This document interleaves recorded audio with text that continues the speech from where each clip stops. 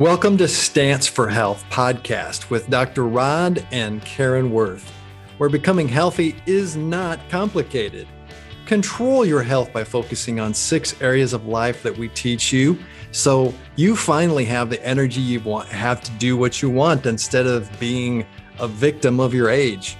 I have over 20 years experience working as a chiropractor, and Karen is an author, speaker, and longevity coach. We've seen how a tiny change in your habits today can open up your life to a powerful future. Start today and take your stance for health. Welcome. This is Karen Sebastian Worth with Dr. Rodney from Stance Chiropractic, and we are so excited to share with you Stance for Health podcast. Today, we want to talk about your role and making sure you don't give up. Yes. And so it goes back, we keep referring to our trips to Colorado, but we have had such a good time recently going to Colorado. And this is another story from climbing up that 1/3 of a mile hike up a pretty steep path. We weren't climbing like with ropes where we hurt ourselves, but Dr. Rodney, tell that story. I didn't notice the tree that we're referring to until the way down, and it reminded me of our trip to Nevada from California and how snow would get so heavy it would snap the tops of trees off, or they would have avalanches. Either way, the top of the tree loses its lead branch, which means that unless another lead branch actually replaces it, that tree can't grow anymore. Oh, I didn't realize that. They get stuck in that place of growth. So seeing that lead branch replaced I immediately thought of how we as people, we're often referred to in the scriptures as like trees. The trees of the field will clap their hands, and the blind guy that was held, and he saw men as trees walking. Yeah, I love it. Yeah, so oaks of righteousness, and so I thought, wow, how many of us feel like we got our lead branch snapped off? Ooh, okay. Right? Or we feel like it's just all about our genetics. Like, I can't go any further than this. So I've heard that so often as people get older. We have here at the Wellness Center, we have folks that are past their 60s. And a common statement is, you ask them, how are you doing? And they'll say things like, pretty good for, and then they'll fill in their age. Yeah. And it's like, it's expected that at a certain age, people are going to go downhill.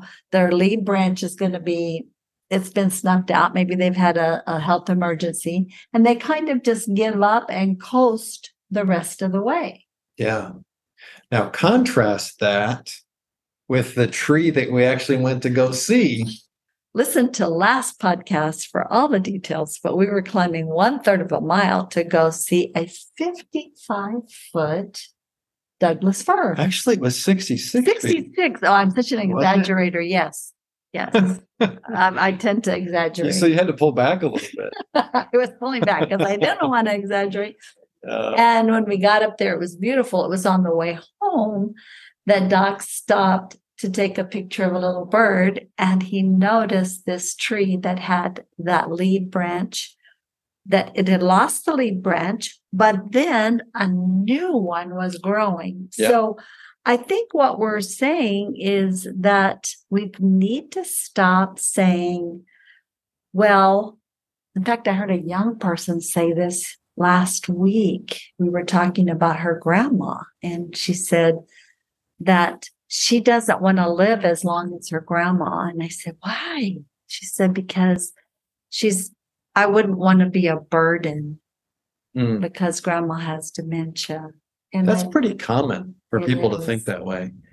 And you said something that really made me think about just in general, how we can assume that the path that we're on, like we were on a path to go to see the tree, and we're just kind of on this path on our way down, and we saw deer and we saw this bird. And I thought, well, what if, you're listening to this and you assume that the path you're on is only, you can't find anything off that path.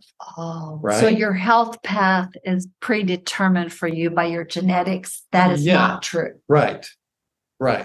And when you study anything out there that has to do with epigenetics, and it has to do with, there's a place on your DNA outside of the wrap of this in the cell when it goes to divide and go through all the stages, that there's actually a message. It's like subatomic particles that can actually turn that on or off. Wow. How do you do that? How do you want to turn it on? It is your agreement with it or your disagreement with it, depending on if it's good or bad. You don't have to agree with it if it's bad. So in other words, the people that feel like they've just been handed a bad rap when it comes to their health. Like I hear people all the time. I talk about my daddy who was almost 102 before he moved to heaven. And they'll go like, oh, you're so lucky you have good genetics. But you're saying there's something that I can do. Well, and then there is an actual thing that is a reality, is that, let's face it, we are bilocational beings. In other words, we're meant to be both. We have a foot in heaven and have a foot on the earth. But these bodies were made from earth for earth. And whenever we say something in the earth realm, that's how that will affect our DNA. Actually saying it out loud. Yeah. So all of this negativity that people have around their lives, around their health, around their families, around everything is affecting their DNA? Yeah, it is. So it sounds like DNA is supernatural. Well, the reality is it's both natural and supernatural, because we're supernatural beings. Yes, we are. But we're also natural beings. But we're made in the image of God. Yeah. And He created things by speaking. And, we're getting off into an area that we've seen people take to extremes. But I think this is what we're hungry for. We are, because I am a very positive person. If I act normal, everybody comes up to me and says, are you okay? I think that the reality is that I discovered when I was sick, so much of it had to do with my negativity. I was in a job I hated. It's another whole story, and probably Hope is Powerful podcast covers a lot of this. I can put the link in the show notes. But here's the thing. When I decided, this is where I am, I'm going to make the best of this job, my health changed. Yeah. Wow. Yeah.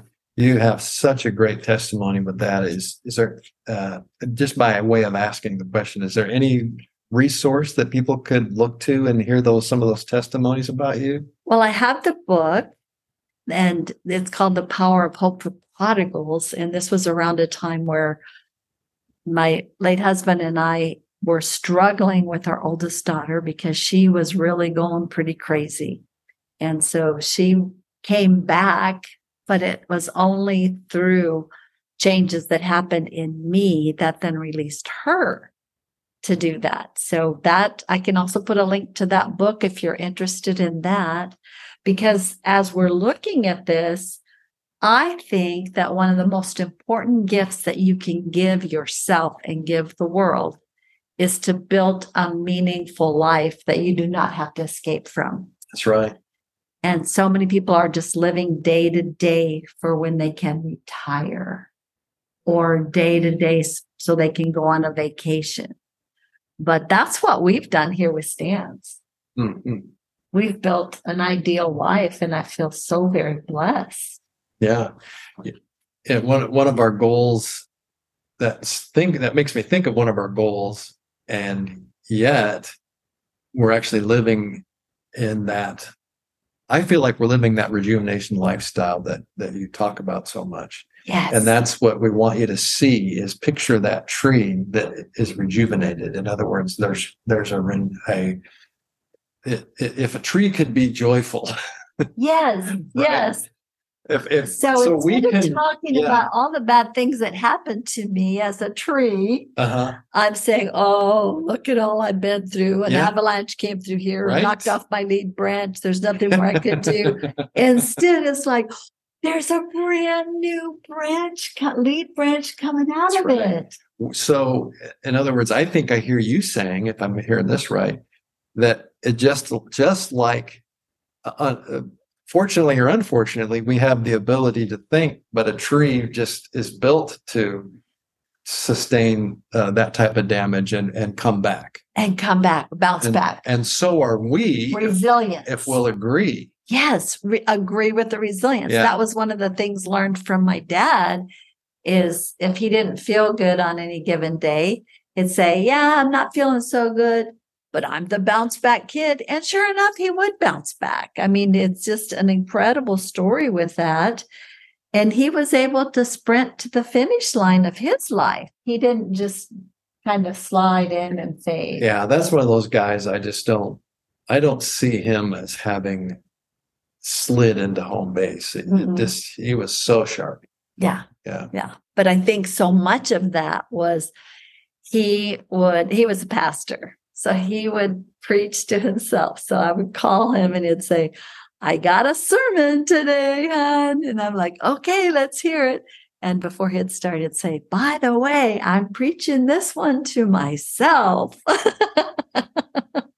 And so that is so good. I love it. Well, and he was a man of, I've heard you so many times say he was a man of good habits. Yes. Particularly in his later years, but in his early years too, when you were growing up. I woke up to hearing mom and dad praying.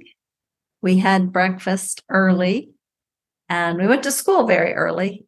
We had a life that was centered around the Word of God, on serving people, and that never changed. His entire life. Right. And I think he ended up going to the gym, and he did he did supplements every day, and he did some form of exercise, and ate well. Yes. Very, very we're not getting a commission or anything. We're not affiliates with them, but he had a Vitamix. And so we would go into Costco and the guy would be selling Vitamix and he'd say, I'll give a testimonial. The guy just loved him because he'd say, here's 100-year-old guy that does Vitamix, 97 or so. But and we're like you said, disclaimer here, we're neither endorsing that nor we're just saying you become what your habits are. Back to those choices. Yeah.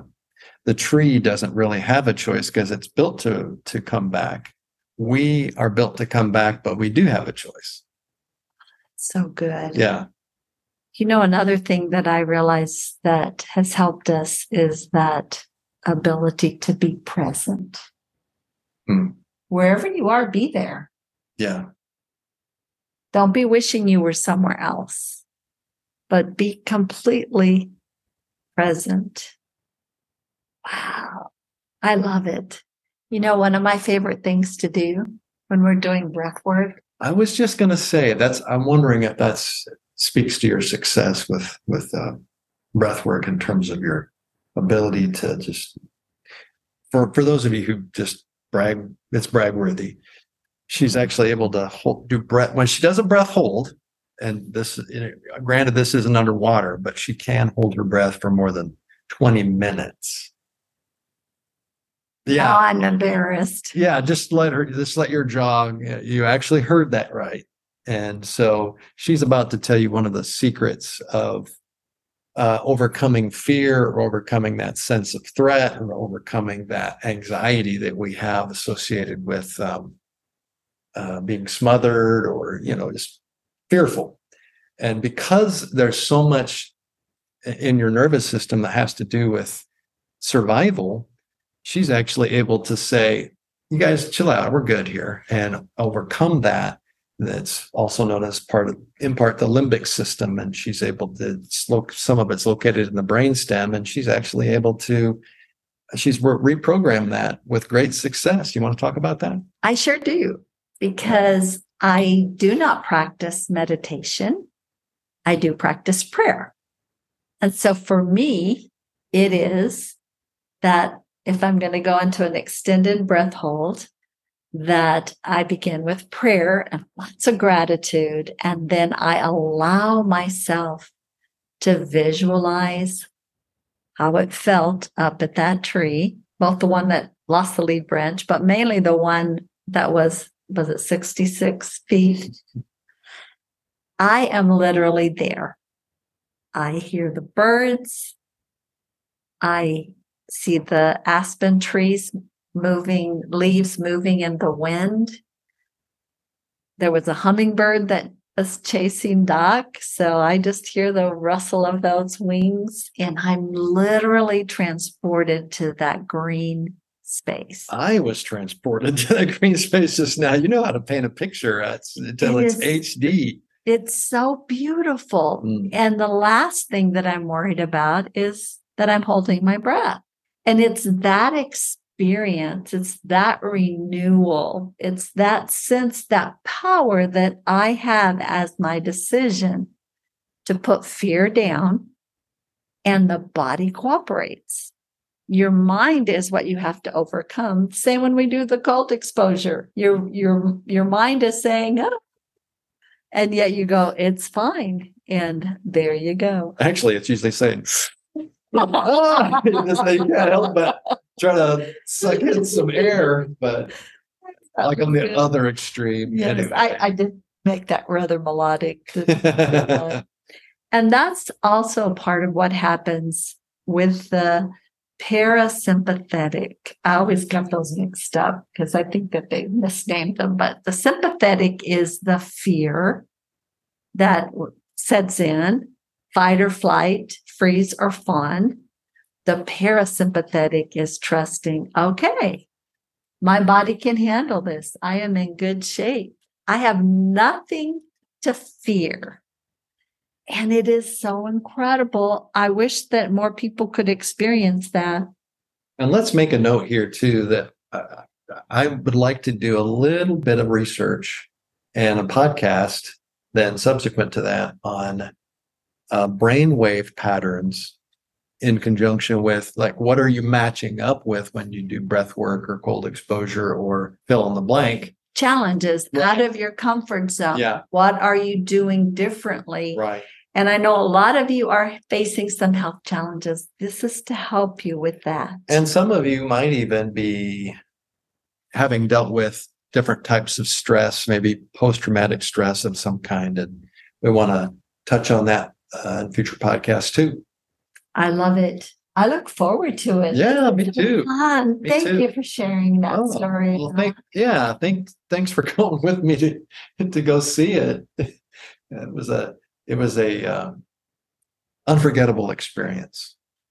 And we just want to remind you that you make your own health choices.